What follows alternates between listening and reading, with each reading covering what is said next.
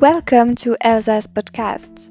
Our mission is one podcast, one answer to the most asked questions from law students around the world.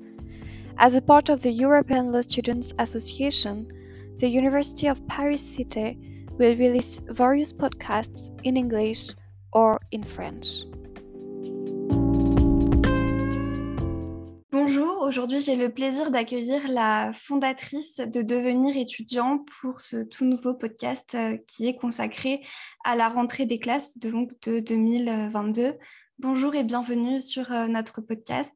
Bonjour et merci beaucoup à vous de m'accueillir sur ce podcast. Je suis vraiment ravie du coup de pouvoir répondre à des questions sur la rentrée étudiante aujourd'hui. D'abord, pour commencer ce podcast, on va un peu présenter votre travail. Est-ce que vous pourriez nous présenter ce que vous faites sur les réseaux sociaux ? Oui, bien sûr. Alors, je me suis lancée il y a 1 an dans l'aventure du Studigram. Alors, en fait, le Studigram, c'est un type de compte Instagram basé autour des études et plus largement de la vie étudiante et voilà, de tout ce qu'elle implique. Et voilà, du coup, moi, à travers Devenir étudiant, mon objectif, c'est d'accompagner les futurs et actuels étudiants tout au long de leurs études afin qu'elles se déroulent le plus sereinement possible. Ça peut se retrouver à travers des publications et des réels sur Instagram et Facebook, des vidéos sur YouTube et très prochainement sur un site internet. Voilà, j'essaie vraiment à travers les réseaux sociaux, de parler de tous les sujets possibles qui sont en lien avec les cours en eux-mêmes, mais aussi les révisions, la motivation, la gestion du stress et un contenu un peu plus lifestyle où on peut retrouver d'autres conseils pour aider les étudiants au quotidien et voilà, par exemple aussi des recettes, voilà, tout ce genre de choses. Alors, vous avez aussi créé un livre qui s'appelle Devenir étudiant. C'est un livre qui s'adresse autant aux lycéens qu'aux étudiants qui sont en licence. De quoi parlez-vous dans ce livre ? Alors, de beaucoup de choses. En fait, mon objectif dans ce livre, ça a vraiment été de retracer le petit chemin qu'on fait quand on rentre dans l'enseignement supérieur. Et voilà, c'est pour ça qu'il s'adresse autant aux futurs étudiants qu'aux étudiants actuels, et quel que soit leur niveau, parce que on apprend toujours finalement.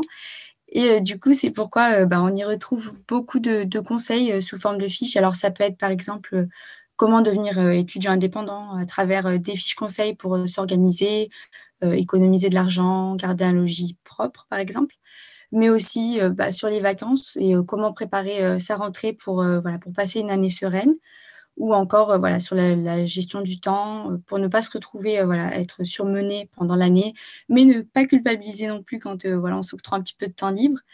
Et bien sûr, des méthodes pour assurer aux examens, réussir ses rattrapages ou encore être productif. Et dans Devenir étudiant, j'explique aussi en détail l'enseignement supérieur et son fonctionnement, parce que c'est vrai que quand on finit le lycée et qu'on arrive à l'université, par exemple, on peut être un petit peu déstabilisé. Il y a beaucoup de différences, de choses qu'on ne connaît pas forcément. Et voilà, mon rôle, c'était vraiment d'éclaircir tout ça. Et donc, si je pouvais résumer ce livre en une petite phrase, c'est, on pourrait dire un petit peu l'extension et l'étoffement de mon Studigram avec des conseils et des astuces et surtout beaucoup de positivité. Justement, aujourd'hui, on est présent pour savoir un peu comment bien préparer sa rentrée. Quels sont les conseils que vous donneriez à des personnes qui vont rentrer en L1 ou même après pour commencer, et vous traitez cette question de façon plus précise dans votre livre, on peut se demander comment s'organiser correctement lorsqu'on est en licence. Alors, tout d'abord, et je dirais que c'est vraiment le plus important, je conseillerais aux futurs étudiants, premièrement, de ne pas écouter tout ce qu'on entend sur l'enseignement supérieur, parce qu'on peut rapidement prendre peur finalement quand on entend toutes ces nouvelles choses. Mais il n'y a aucune raison de paniquer ou de stresser parce que vous avez obtenu votre bac et félicitations. C'est donc que vous avez largement les capacités pour réussir. Mais je dirais que la clé de la réussite dans le supérieur, c'est vraiment l'organisation. Faut essayer peut-être de vous renseigner auprès d'anciens étudiants ou sur les programmes qui sont affichés sur le site internet de votre établissement. Et voilà, surtout, il faut garder à l'esprit que la première année, c'est souvent une année d'exploration où vous allez découvrir à la fois la vie de jeune adulte, peut-être vous allez découvrir une nouvelle ville, un nouvel établissement. Donc voilà, et surtout, vous allez découvrir de nouvelles méthodes de travail, d'apprentissage. Donc, vous allez sûrement commencer l'année avec la même organisation que vous aviez au lycée. et vous vous rendez compte qu'elle ne convient plus et c'est tout à fait normal. Voilà, les méthodes évoluent, les méthodes changent, donc il y a aucune raison voilà, de stresser. Et du coup, ça rejoint un petit peu la deuxième question. Je dirais que pour bien s'organiser dès la L1, il faut vraiment s'y prendre à l'avance. Il ne faut pas attendre les 3 premières semaines voilà, de la rentrée pour le faire. Parce qu'en fait, dès le premier mois, c'est le moment où vous allez pouvoir mettre en application la méthode ou la technique à laquelle vous aviez réfléchi pour vous organiser. Et vous allez voir si elle vous convient ou finalement si elle ne vous convient pas. Et vous pourrez l'ajuster pas trop tard dans l'année. Parce qu'on ne se rend peut-être pas compte, mais voilà, la différence avec le lycée, c'est qu'à partir voilà, d'octobre, on est déjà sur le milieu du semestre. Alors, c'est peut-être pas trop tard, mais voilà, c'est juste pour s'ajuster juste avant les partiels de fin décembre, début janvier. Et après, je dirais aussi qu'il n'existe pas qu'une seule méthode pour s'organiser. Voilà, par exemple, vous allez peut-être vous rendre compte que la méthode qui convient pour votre ami ne vous convient pas à vous, et c'est normal, on est tous différents. Mais il existe quelques clés voilà, pour réussir à bien s'organiser. Premièrement, je dirais qu'il faut éviter la procrastination. Le but, c'est pas non plus de vous tuer à la tâche, bien sûr, hein, mais essayez quand même de prendre de l'avance au maximum en ayant voilà, toujours un œil sur les semaines à venir pour ne pas oublier une date, voilà, ne pas se retrouver submergé. Par exemple, vous pouvez utiliser les to-do list pour vous aider. Mais attention, la règle fondamentale, c'est vraiment de prioriser. Vous mettez en haut de la liste les tâches les plus urgentes et les plus longues à réaliser, et en bas, les plus rapides à faire et avec une date lointaine. Et surtout, pour la to-do list de la journée, ne mettez pas plus de 3 grandes tâches à faire parce que vous allez vite être démotivé si vous vous rendez compte que vous n'avez pas eu le temps de tout faire, ou au contraire, si vous vous rendez compte qu'il reste encore trop de choses à faire. Ensuite, je dirais, n'attendez vraiment pas le dernier moment pour retravailler vos cours et essayez de les relire au moins toutes les 2 semaines et davantage si possible. Et si je peux vous donner un conseil, quelque chose qui diffère beaucoup du lycée, essayez vraiment de diversifier les méthodes de révision en les adaptant au format de la matière. Alors, par exemple, si vous avez un CM extrêmement long, vous aurez sûrement du mal à faire des jolies fiches voilà, de révision bien détaillées, écrites à la main. Essayez plutôt voilà, de réaliser des fiches de synthèse à l'ordinateur ou d'utiliser d'autres méthodes comme les flashcards. Aussi, aller à tous les cours et rester studieux. C'est vrai que quand on arrive à l'université, on voit que les cours magistraux sont généralement pas obligatoires. Donc, on se dit, bon, c'est qu'ils sont pas importants, mais non, c'est vraiment très important. Surtout pour la compréhension du cours et pour après pour les travaux dirigés. Donc, vraiment, voilà, je vous conseille d'y aller voilà, à tous les cours au maximum. Et enfin, un dernier petit conseil, parce que c'est important de le souligner, ne vous surmenez pas. Voilà, quand on arrive dans l'enseignement supérieur, on se met beaucoup de pression et on a tendance à vouloir travailler sans arrêt. Il faut vraiment penser à prendre des pauses, à avoir une bonne alimentation, c'est très important, à s'hydrater aussi et à bien dormir. Si on reste un peu dans le thème de cette question, pourriez-vous nous expliquer comment ne pas délaisser les matières mineures par rapport aux matières qui sont majeures? Je pense notamment à la licence de droit. Ça peut devenir difficile et des fois on arrive au moment des révisions pour les examens et puis on a délaissé les mineurs, on ne sait plus comment s'y prendre. Comment faire pour ne pas se retrouver dans cette situation? Alors oui, c'est vrai qu'on se retrouve souvent à peser la balance comme ça à la fin du semestre. Mais il faut se dire que les matières mineures et les matières complémentaires, voilà, on se dit, voilà, comme elles ont un coefficient moins important, voilà, elles sont moins indispensables ou on va peut-être moins axer nos révisions dessus, mais c'est très, très important. Ça vous permet toujours de gagner voilà, quelques points aussi parce qu'elles sont souvent plus simples que les matières majeures. Et je dirais que pour réussir à garder voilà, l'équilibre, on va dire, au moment des révisions et tout au long du semestre entre l'organisation avec les matières majeures et mineures, il faut voilà, toujours être bien organisé. Voilà. Finalement, l'université, voilà, l'enseignement supérieur, c'est beaucoup d'organisation. Mm. Mais voilà, adapter aussi vos méthodes de révision, comme je le disais juste avant, à ce cours-là, peut-être des méthodes de révision plus légères pour un cours voilà, qui est moins important, on va dire. Et surtout de ne pas attendre le dernier moment pour réviser. Bon, c'est vrai qu'on recommande souvent de relire ses cours toutes les semaines.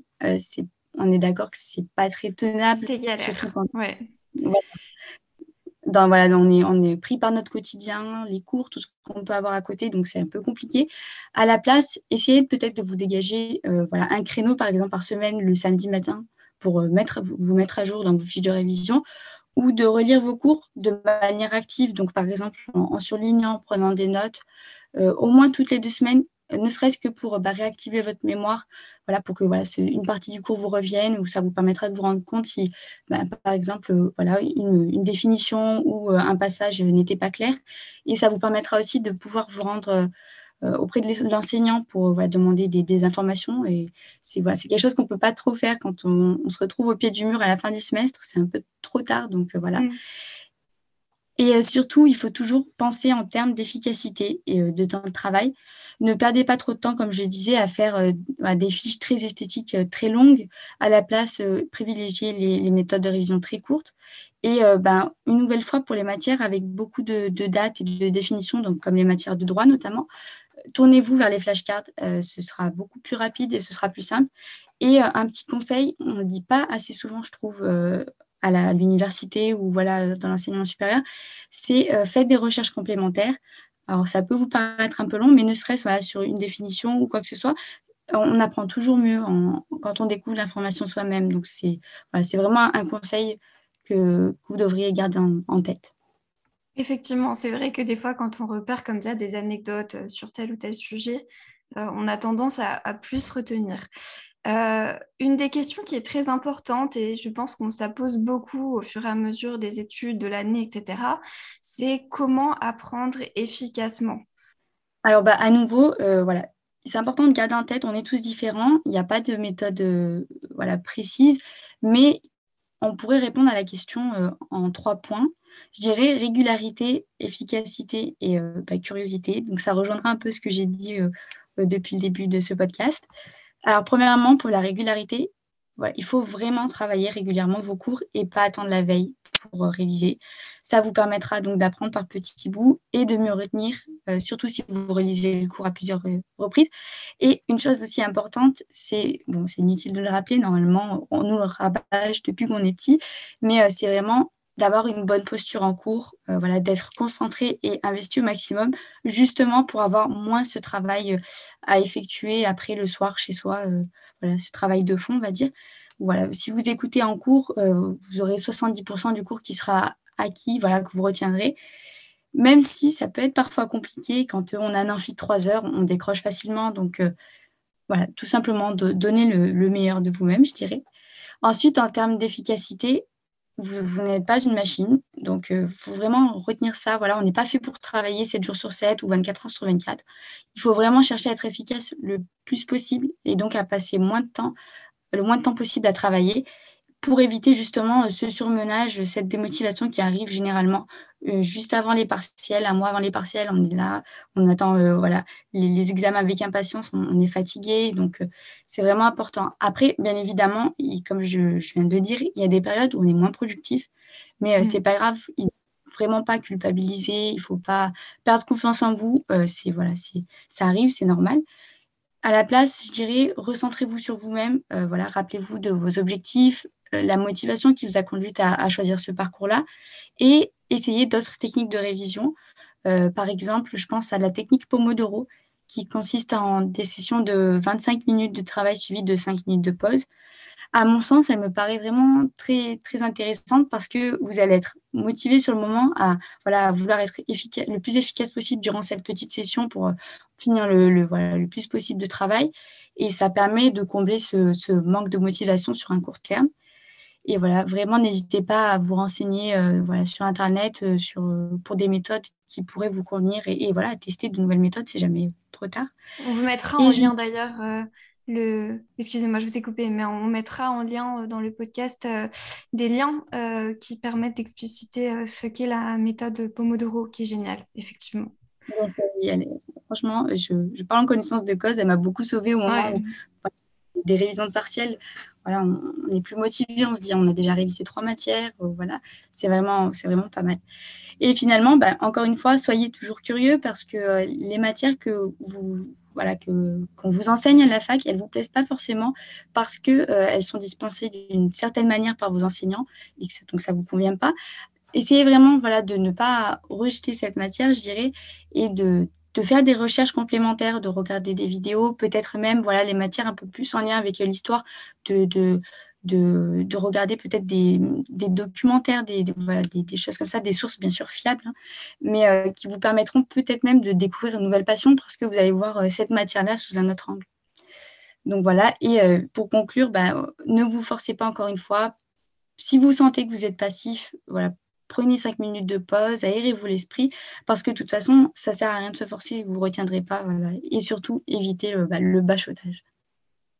C'est vrai qu'on vous parlait du fait que des fois, les matières, c'est un peu difficile d'apprendre. La théorie paraît quand même ça paraît assez rébarbatif. Selma Koreshi, dans un podcast qui est disponible en juillet, euh, parle justement du fait que c'est au moment où elle a commencé à pratiquer le droit, notamment, qu'elle a commencé à vraiment retenir les choses, elle en a compris l'utilité, etc. Donc, ça paraît saoulant, entre guillemets, pendant la licence. Et puis après, on comprend que finalement, c'est important. Et puis, on voit les choses sous un nouvel angle et ça peut se retrouver des choses plus intéressantes. Euh, on va passer à une autre question qui est quelles sont les plus grosses erreurs que peut commettre un étudiant en débutant ses études en licence. Je pense qu'il y en a plein, mais y en a-t-il des plus grosses que d'autres à ne pas, surtout pas commettre? Et je dirais, du coup, sécher les cours. Voilà, comme j'ai dit juste avant, et surtout faire passer la vie festive étudiante avant les études. Et je pense que beaucoup de personnes qui écouteront ce podcast se reconnaîtront. C'est assez compliqué. Voilà, on arrive dans la première année, on arrive dans un lieu qui est beaucoup plus libre, on est beaucoup plus autonome. Donc, ça peut parfois nous porter préjudice parce qu'on est beaucoup moins encadré que lorsque l'on était au lycée. Donc, vraiment, il faut faire attention à trouver l'équilibre entre la vie festive, la vie studieuse, on va dire.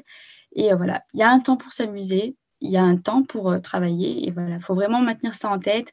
Il ne faut pas se laisser dépasser par voilà, l'appel de la vie festive étudiante, on va dire. Souvent, au début de l'année scolaire, on se dit qu'on ne va plus refaire les mêmes erreurs que les années précédentes. On se dit que cette année, c'est la bonne, et puis très vite, on déchante. Le travail s'accumule et on ne sait plus trop où donner de la tête. Quelles sont pour vous les bonnes habitudes à prendre dès le début de l'année? Comment faire pour y parvenir? Parce que des fois, c'est difficile. Bien sûr. Alors, je dirais que dès le début, il faut se forcer à appliquer toutes ces bonnes résolutions dès le mois de septembre, dès la rentrée, dès les premières semaines, même si on n'a pas encore beaucoup de travail, justement. Voilà, l'autodiscipline dans l'enseignement supérieur, c'est vraiment très important. Voilà, peut-être qu'au début, vous allez vraiment devoir vous forcer à travailler de telle heure à telle heure, par exemple. Ça va vous paraître, voilà, ça va, voilà, vraiment saoulant, si je peux me permettre. Parce que voilà, on est en septembre, le doux parfum d'été flotte encore, mais justement, vous allez vous remercier quand au mois de décembre, vous aurez pris cet Mm. automatisme-là, vous allez vraiment, voilà, vous allez vous mettre à travailler sans même vous en rendre compte. Et voilà, c'est l'autodiscipline, c'est vraiment le maître mot, je dirais, pour ce cas-là.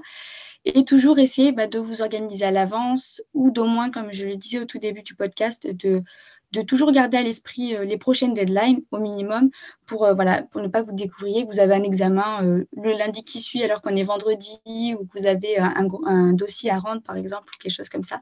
Et donc, à éviter toute l'angoisse que ça peut vous faire. Et donc, concrètement, je dirais que ces bonnes habitudes, elles pourraient se traduire par assister encore une fois à tous les cours, même s'ils ne sont pas très intéressants ou que d'autres promos vous les ont envoyés. C'est très important parce que d'une année à l'autre, il y a des petites subtilités qui peuvent s'ajouter. Les profs peuvent justement changer quelques parties. Donc, voilà, utilisez ces cours qu'on vous a envoyés justement pour comparer pour vos recherches complémentaires. Mais voilà, vraiment, ne vous dispensez pas d'aller en cours pour ça. Ensuite, je dirais, toujours vous garder donc une plage horaire, comme je l'ai répété, pour prendre de l'avance, pour travailler régulièrement. Encore une fois, dormir tôt et à heure fixe, c'est plus compliqué à faire, je sais, qu'à dire, mais c'est vraiment très important.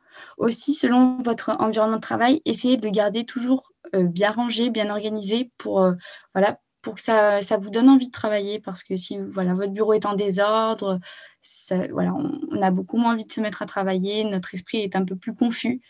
Voilà, et surtout, encore une fois, garder du temps pour vous et pour votre bien-être, par exemple, pour aller courir, pour dessiner, pour lire, voilà, peu importe, mais c'est vraiment des bonnes habitudes. On n'y pense pas forcément en septembre, on est plein d'ambitions côté scolaire, mais vraiment, prenez du temps pour vous pendant la semaine. Et voilà, toujours voilà, l'autodiscipline, voilà, le maître mot. Il arrive dans l'année que les émotions nous surpassent. Le stress, la peur de ne pas réussir nous empêche de passer à l'action. Comment parvenir à surpasser ce tournant d'émotions et avoir assez confiance en soi-même, en son travail et en ce que l'on peut produire?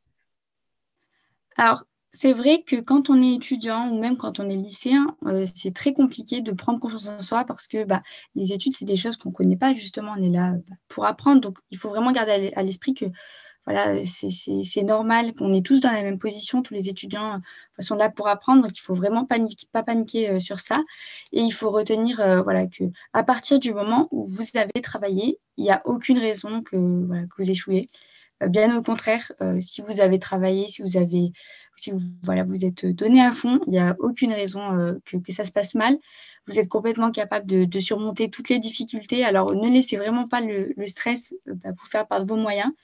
Après, je sais qu'il y a un exercice qui peut être plutôt sympa quand on a un coup de moins bien pour nous remotiver notamment, c'est de prendre une feuille, un stylo et de lister toutes ses qualités et ses points forts. Ça peut marcher aussi quand on a un coup de moins bien hors études sur le plan personnel, parce que ça permet vraiment de se rendre compte qu'on a tout plein de bons côtés, voilà, de qualités, et qu'il n'y a pas de raison de s'inquiéter pour quelconque problème.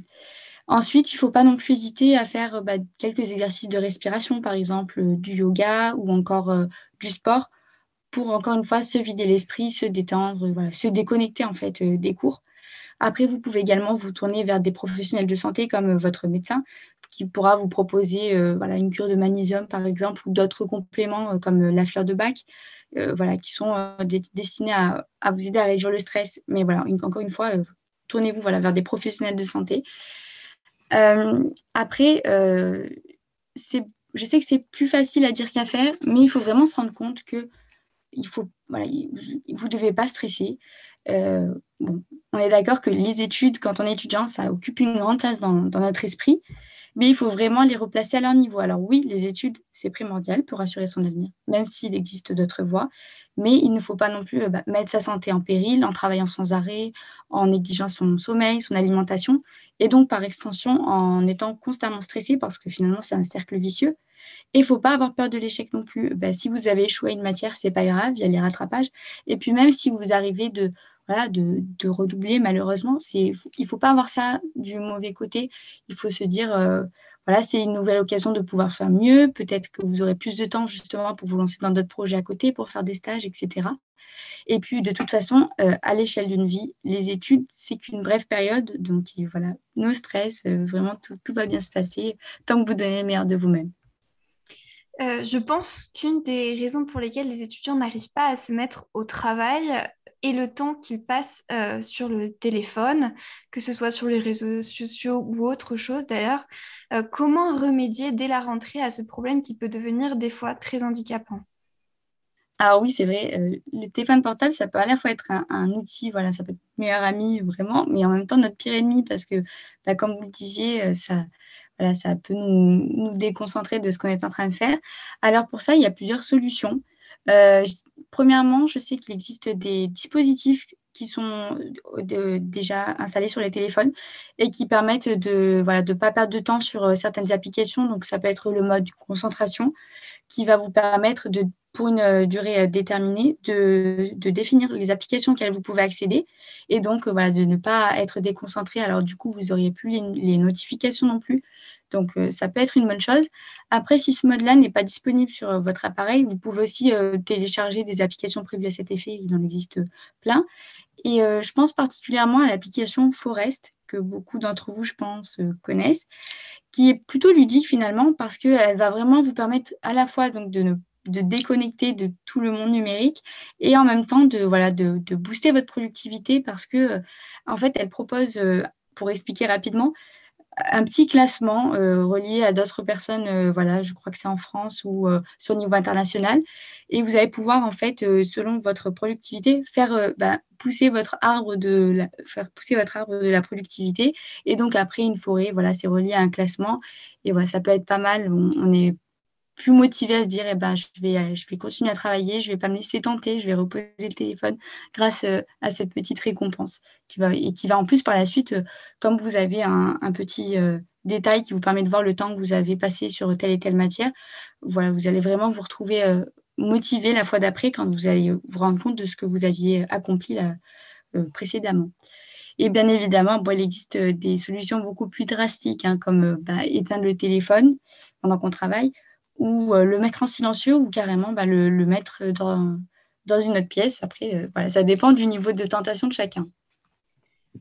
Aujourd'hui, on trouve des conseils pour réussir ses études partout. Pour vous, comment ne pas s'y perdre et finalement être envahi par l'abondance de conseils que l'on peut trouver et des fois, on ne sait plus trop où donner de la tête. Alors je suis tout à fait d'accord, on se retrouve rapidement submergé, surtout, voilà, par les réseaux sociaux, les vidéos sur YouTube généralement, par toutes ces informations. Il faut vraiment, je dirais, rester concentré sur soi-même. Alors vous pouvez bien sûr lire, des articles sur des sites adressés aux étudiants, lire des livres justement qui sont autour des études ou bien évidemment suivre des studigrammes, mais il faut vraiment pas, oublier l'objet de votre recherche, surtout avec les réseaux sociaux parce que c'est vrai que voilà, on est invité, je dirais, à scroller à chaque fois et donc on se retrouve avec plein d'autres, de choses et finalement plutôt que d'agir, on se retrouve à être passif, à regarder les autres faire Mm. justement. Donc voilà, ayez vraiment une thématique, après bien évidemment si vous tombez au hasard sur une vidéo qui vous intéresse, bien évidemment vous pouvez la regarder, mais voilà, si vous vous dites: «Eh ben, je vais chercher une méthode pour réviser, efficacement», voilà, restez sur ça, ne vous éparpillez pas sur d'autres sujets. Et puis surtout, écoutez-vous, il y a beaucoup de méthodes très sophistiquées qui peuvent paraître attrayantes sur internet, pour par exemple mettre en place des fiches de révision très esthétiques. Mais, il faut vraiment vous rendre compte de ce qui vous convient le mieux, pas vous forcer. Si vous vous rendez compte que ça ne marche pas pour vous et tournez-vous vers une façon qui sera peut-être, voilà, moins attrayante, mais qui vous conviendra mieux parce que le plus important, c'est vraiment, vous finalement. Et voilà, le reste après viendra tout seul. Dès que vous trouverez, voilà, la méthode qui vous convient ou quoi que ce soit, ça ira beaucoup mieux. C'est vrai, et puis au fur et à mesure des études, quand même, des années, on commence à trouver un peu Enfin, on sait quels sont ses points faibles, on sait quels sont ses points forts, et c'est plus simple après de trouver sa propre méthode et de savoir ce qui est bon pour soi ou pas. Euh, la Bien sûr. prochaine question est un peu une question de résumé finalement de tout ce que vous avez dit. Il n'y a peut-être pas de recette miracle, mais quels seraient pour vous les ingrédients d'une recette de succès pour un étudiant? Et je dirais, la confiance en soi, du coup, pour, bien résumer tout ce qu'on a dit jusqu'à maintenant, l'autodiscipline et l'écoute de soi. Et vraiment l'écoute de soi, en fait, c'est vraiment le plus important. Finalement, c'est pas voilà, c'est pas l'autodiscipline ou la confiance en soi, c'est vraiment l'écoute de soi parce que on peut être très confiant, on peut être discipliné, mais si on ne trouve pas l'équilibre entre l'étude, le perso, l'étude, le pro, voilà, je pense notamment aux étudiants qui travaillent à côté de leurs études, on va après, voilà, se surmener encore une fois, voilà, être fatigué et c'est là que justement, en fait, on va échouer ou que voilà, que nos études vont mal se passer, qu'on va mal les vivre tout simplement. Donc pensez à vous écouter et n'oubliez vraiment pas que vous passez toujours en premier. Enfin, pour conclure ce podcast, dans votre livre, vous traitez de la question la plus fondamentale qui soit et à laquelle je pense qu'il est fondamental que chacun y réponde. C'est comment se plaire dans ses études. Alors c'est une très bonne question et c'est très compliqué, je pense, d'y répondre de manière Mm. concrète. Mais si on voilà, en plus des conseils qui ont été donnés durant tout ce podcast, en termes d'organisation et d'environnement de travail, je dirais qu'il faut toujours garder une certaine, ouverture d'esprit et être curieux et voilà, pour toujours cultiver, en fait, cet intérêt qu'on porte, à nos études. Alors comme vous le disiez, voilà, par exemple, dans le cas du droit, on peut, voilà, se dire, voilà, c'est très barbant ce qu'on étudie et en fait, une fois qu'on va l'appliquer, on va mieux retenir. Voilà, on va se découvrir finalement une passion et on va se rendre compte que c'était vraiment ce qui nous plaisait. Alors n'hésitez pas justement peut-être à vous renseigner sur, des choses un peu plus pratiques liées à vos études parce que voilà, on apprend beaucoup, dans le système de l'enseignement supérieur, français, contrairement peut-être à, je pense, au système, italien. On est beaucoup sur la théorie et finalement on manque pas mal de pratique. Alors, essayez par Mm. exemple de faire des stages pour cultiver, voilà, encore une fois, cet intérêt et justement, ne pas perdre de vue pourquoi on fait ces études. Parce que voilà, quand on sort du lycée, on se dit: «Ah ben, voilà, je veux faire tel et tel métier, je vais faire ces études-là, ça va beaucoup me plaire» et après, vers la fin de la L1, début de la L2, on se demande: «Mais qu'est-ce qu'on fait là?» On s'éloigne de ce qu'on souhaitait faire au départ et non justement, il faut vraiment garder à l'esprit, vous avez voulu intégrer cette filière-là, ce parcours-là pour cette raison-là. Donc voilà, ne perdez pas de vue cet objectif-là et par contre, il faut quand même le souligner, il arrive qu'on se rende compte que ces études, là qu'on fait ne nous plaisent plus. C'est pas non plus grave. Il faut vraiment quand même je dirais un conseil, on voit beaucoup d'étudiants en L1 qui se réorientent dès la fin du premier semestre et je dirais vraiment, laissez-vous le temps de voir si ça vous plaît vraiment ou pas. Voilà, dans tous les cas, c'est pas perdu, vous allez acquérir des compétences, des connaissances et voilà et puis si au final, vous vous rendez compte que ça vous plaît vraiment plus et ben c'est pas une fatalité, pardon. C'est pas une fatalité en soi. Continuez à chercher votre voie, à vous renseigner, à demander, à poser des questions, par exemple, à des professionnels et c'est là que vous vous épanouirez vraiment. Merci beaucoup. On va terminer le podcast sur cette belle note. Merci beaucoup de nous avoir rejoints pour ce podcast et de nous avoir donné tous ces conseils. Bah, Euh, pour, merci à vous. pour nos auditeurs, n'hésitez pas à consulter le lien en description du podcast où je mettrai justement le lien du livre que la fondatrice de Devenir Étudiant a écrit et aussi son compte Instagram. Donc, n'hésitez pas à la suivre. Merci encore de nous avoir rejoints. Merci beaucoup.